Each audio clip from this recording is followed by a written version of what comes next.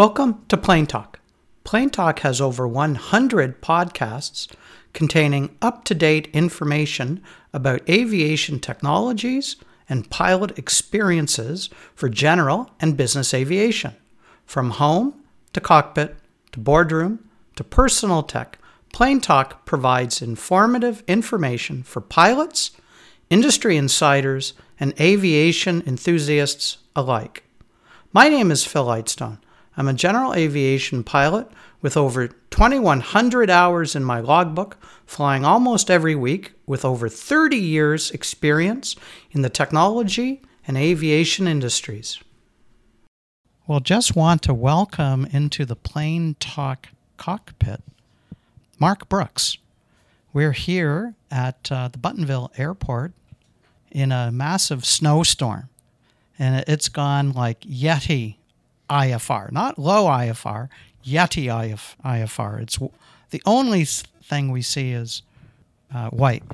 A little bit about Mark.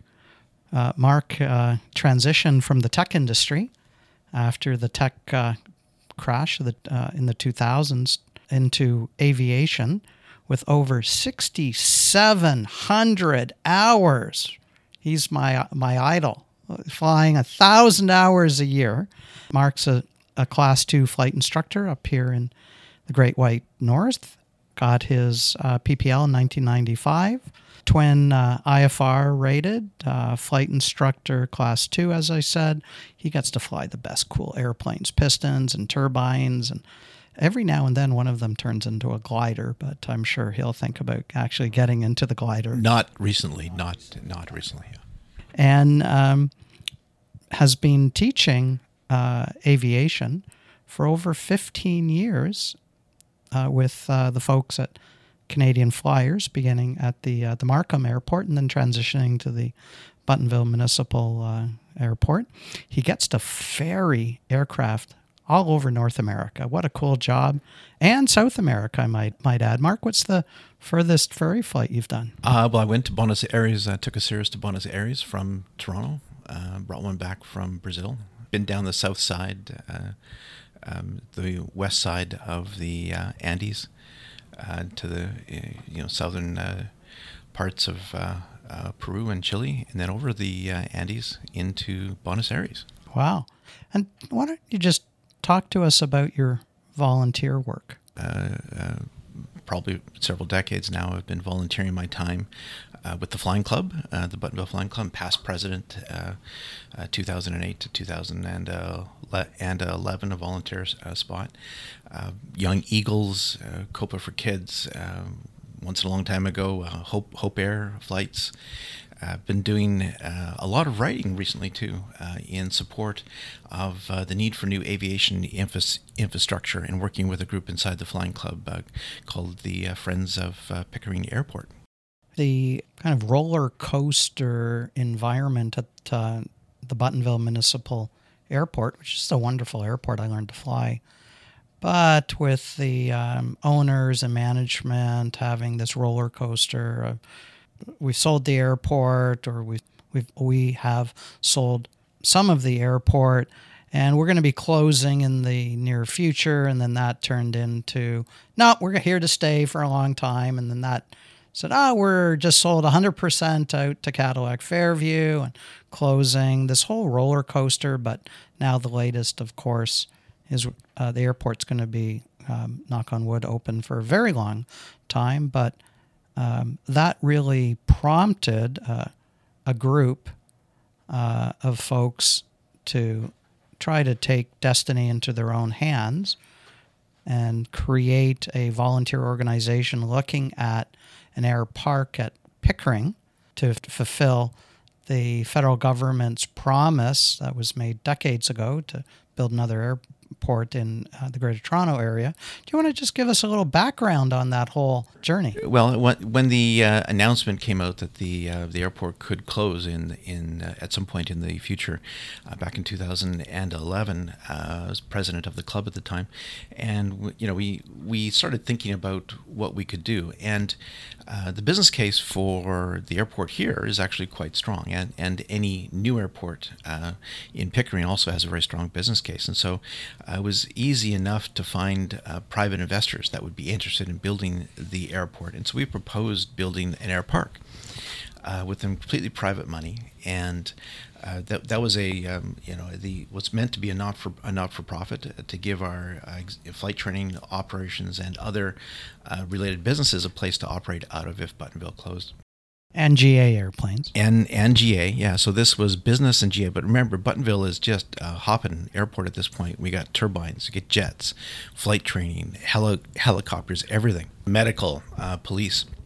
And we've had from Cessna 150s to their smaller brothers, Hercules C-130s. Yeah.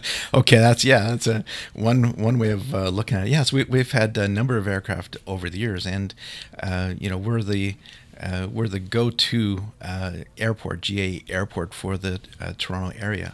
From a utility point of view, it would be it's hard to fathom how a lot of the activity and actions that are happening here could survive if this airport closed. There's no place for them to go.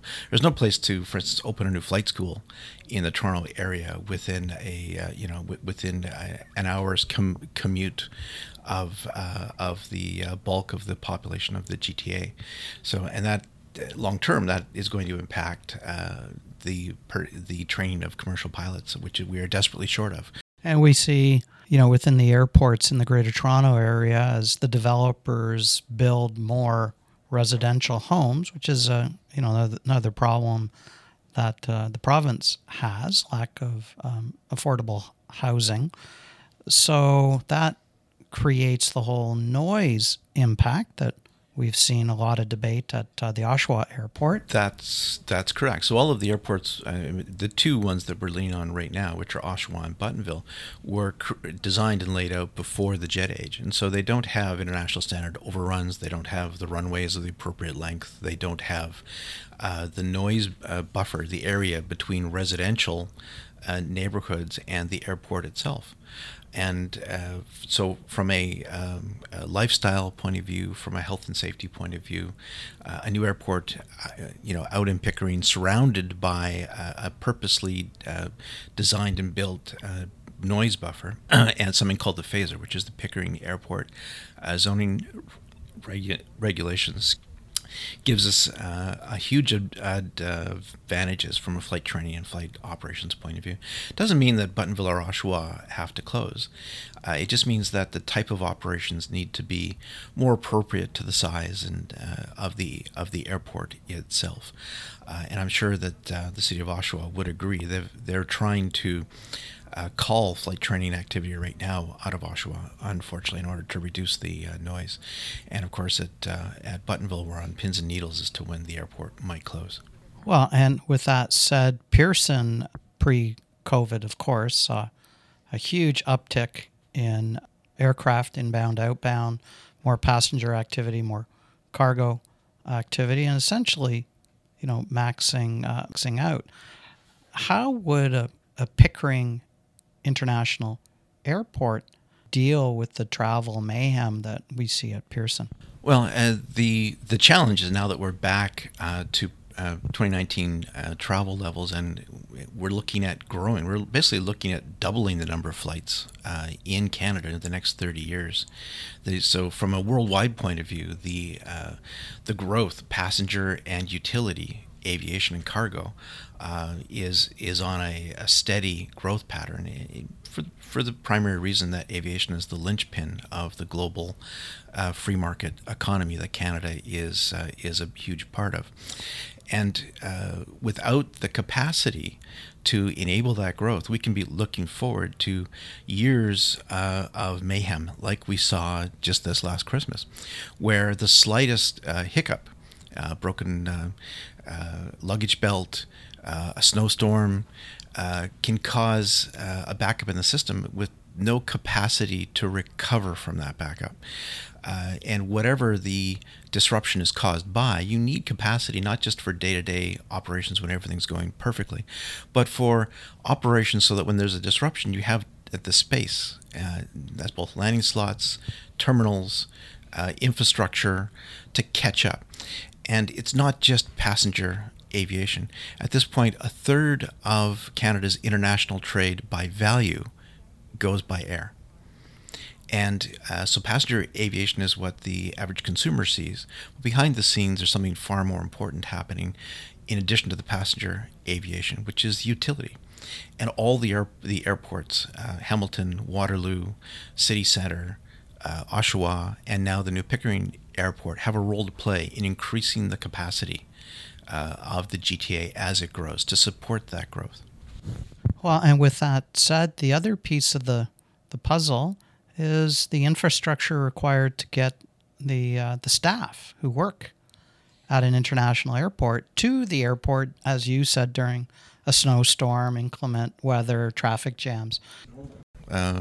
Just getting to and from Pearson Airport, if you live out in Oshawa at this point, is a challenge. It can be a 2-hour experience if in bad traffic. Imagine going from Oshawa to Hamilton as an example.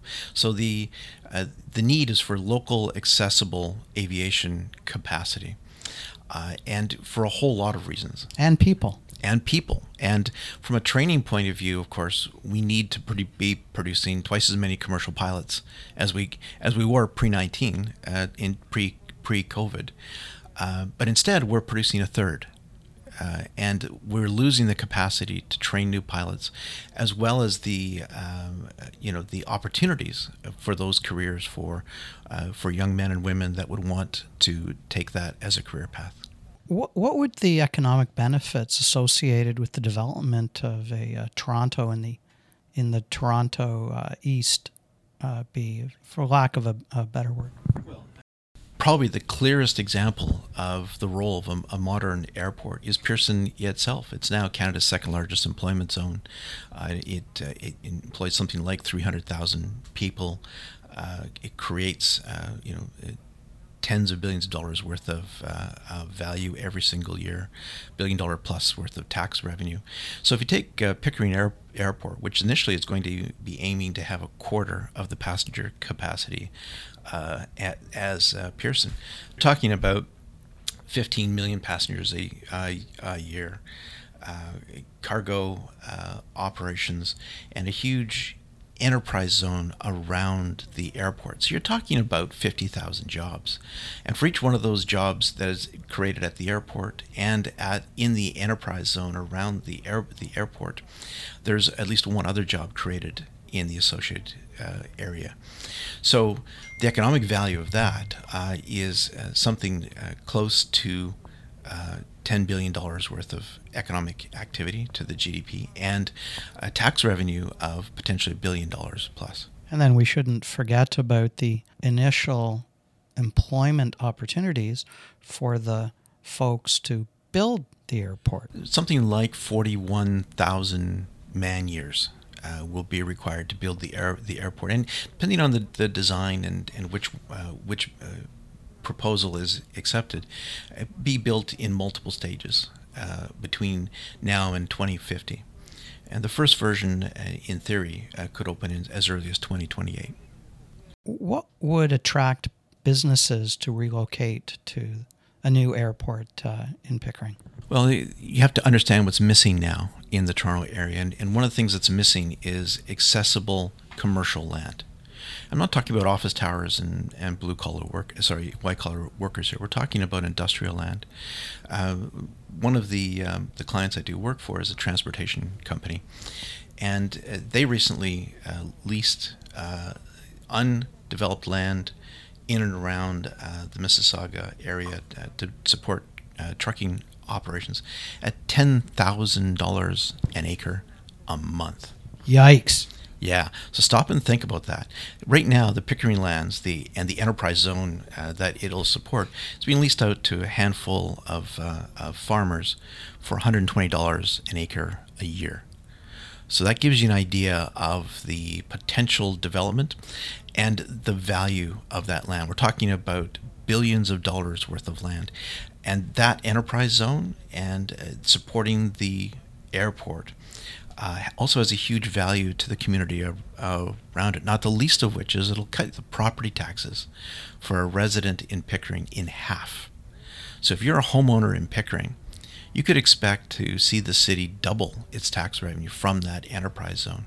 And that'll directly reduce your costs, reduce your property taxes. But that's not just Pickering. It affects the Durham region as well, because 2/3 of that revenue that's collected by the city of Pickering gets passed up to Durham region, and it'll even affect neighboring areas such as Markham and Stouffville, providing economic value and enabling the development of industrial zones and land. So, and remember, that land is set aside and zoned for industrial development. It's not part of the Greenbelt. Why not invest and expand into the Oshawa Airport instead? Well, one look at the Oshawa Airport tells you why. For starters, they looked at expanding the runway, and the residents said no. And the reason is that Oshawa is surrounded by homes. And so in order to expand the Oshawa Airport to the level that would be required, it would basically require the expropriation of thousands of existing homes at $1 billion of cost. And it would create an airport in the middle of a city with flight paths directly over most of the major neighborhoods in Oshawa. So major safety and, of course, noise problem. Well, yeah, lifestyle. You're now imposing on the people of Oshawa is something that was never designed, planned for. The plan was to build an airport in Pickering so that the people in Oshawa and in Ajax and other areas would not have to have, jets coming over their heads 500 feet up. And practically speaking, what's the longest runway at Oshawa right now? Well, it's 4,400 feet. However, a runway is not just the length. In order to put an ILS in place, instrument landing system, you need at least a 5,000-foot runway. And it was proposed that be done at Oshawa, and it was turned down for the obvious reasons. But the fact is, you're not bringing a Boeing 747 or an Airbus A380 in and out of a 5,000, 4,000-foot runway. No, and also there's no room there for international standard overrun areas. And we recently just saw the important need, from a safety point of view, of international standard overrun areas in our airports. None of the existing or older airports in the Toronto area, and that includes Billy Bishop, that includes Oshawa and Buttonville, have international standard overrun areas. The real challenge is based upon the current congestion at Pearson Airport, based upon the current land in use around the airport. There is not an ability to put more runways in, which is really the only way to increase capacity. Well, you do have to be careful with the capacity issue, because capacity is not just about landing slots, although that's an important part of it. And could you add a 6th runway into Pearson? Oh, yes, there actually is a design to put it in, but it would not add that many movements. It would add maybe 12 movements an hour to Pearson, and at great cost. At great cost to the airport while the runway's being built, at great cost to the neighborhood and surrounding area, because you now have another approach path. During any sort of inclement weather, even a mild environment, the number of planes landing at Pearson slows down. And then part of the trickle-down capacity challenge is ramp space, more gates, more infrastructure to handle more passengers, like ticketing, TSA, gates, etc. Yeah, I mean, a good example of what would be needed would be what happened at Newark Airport. It was a decade-long rebuild of that airport. It cost tens of billions of dollars, not just for the airport itself, but for the infrastructure around the airport, the roads, the public transit, the fuel, getting the fuel systems. One of the biggest challenges that Pearson's going to have in the future will be the new types of aviation technology that's coming along that are requiring or based on aircraft that are half the size of the current one. So the hybrid electric, the new fuels, there's just not the room for that. So we've seen a world where aircraft have increased in size. Now we're seeing a world where the technology is taking us down or back to the 737 style the single aisle jets, rather than the huge Airbus 380s. And so the idea that we could simply pump up the size of the aircraft is a non-starter. Pearson is already one of the worst performing airports in North America, and it's held that title for years before COVID, and it's getting worse. And it's not because it's not well managed. It is extremely well managed. It is one of the best managed airports in the world. The management team is doing miracles with that airport, but you can only ask so much. You cannot negotiate with the laws of physics, and there are safety standards that have to be met. The Canadian public demands that the operators of the airlines and the airport meet. And without additional infrastructure, we will begin to impact those safety standards. Being a glass half full kind of guy, once the new Pickering Airport opens, what happens to Oshawa? Oshawa can remain open. There's no reason why it has to close. That's sort of a bit of a red herring. Although Oshawa City Council has, as I guess, indicated their interest in redeveloping that land, because it is in the middle of the city, and it is worth a lot of money from its location. But it doesn't have to shut down. It can continue to provide the valuable services that it is now, especially from a training point of view.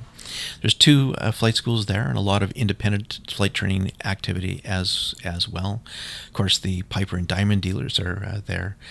The firm Aviation Unlimited, which I'm privileged to do some work for from every now and then, is based at Oshawa, and there's a lot of corporate activity there as well. And so it can operate as a profitable airport in conjunction and in coordination with Pickering. Well, sounds like an interesting new opportunity to change the Canadian landscape.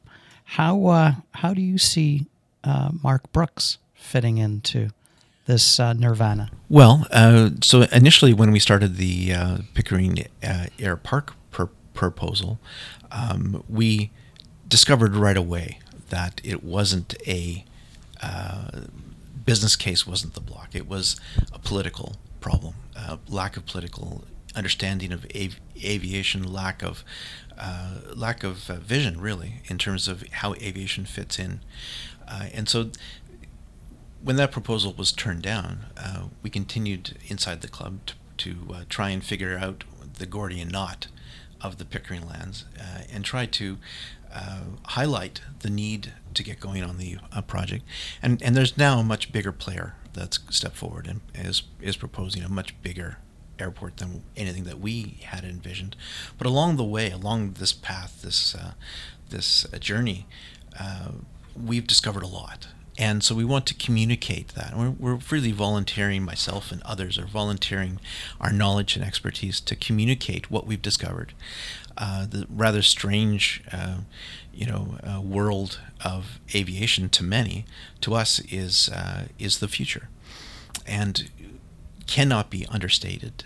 The efficiency of aviation today. It's the most, taking a passenger jet from Toronto to Vancouver is the most efficient way from both a time. It's the safest, but it's also the most carbon efficient way. And in the not too distant future, that's going to net carbon zero. And so aviation is going to become worldwide the most carbon efficient way to move goods and people anywhere.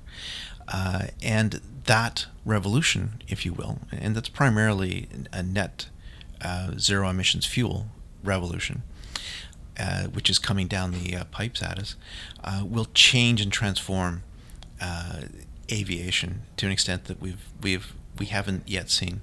There's a new golden age of aviation coming, and some say it's already here. And we need to get ready for it. If we're going to maintain economic efficiency, if we're going to maintain a prosperous nation, we need to start training the pilots. We need to understand that aviation is now the cornerstone of our economy. It's the linchpin to the rest of the world for us, and the most efficient way of doing things. It's an economic engine, and your local airport is now an economic engine for your city, for your province, for the country. Well, Mark, thank you so much for being part of the Plane Talk cockpit. Any final words for the audience? Our blog, the Friends of Pickering Airport, has more than 110 posts related to the Pickering Airport, its economic value, its important role in Canada's economy, how it can be built and managed by private investors, and from a volunteer point of view, I'm willing, and others are too, to make my time and expertise available to communicate the need for new aviation infrastructure in the Toronto area. And is that www. Friends of Pickering Airport? That's Pickering. That's www.pickeringairport.org. Even better. Thank you so much, Mark, and have a wonderful day here in our low IFR environment in Markham. Well, it is why I'm on the ground now. Otherwise, I'd be up flying. Thanks for listening to this episode of Plane Talk. If you have any ideas for a future Plane Talk episode, please go to the Contact Us page at planetalk.ca and send in your idea. Don't forget to like us at planetalk.ca, our Facebook and LinkedIn pages, and this podcast. And never stop living the dream.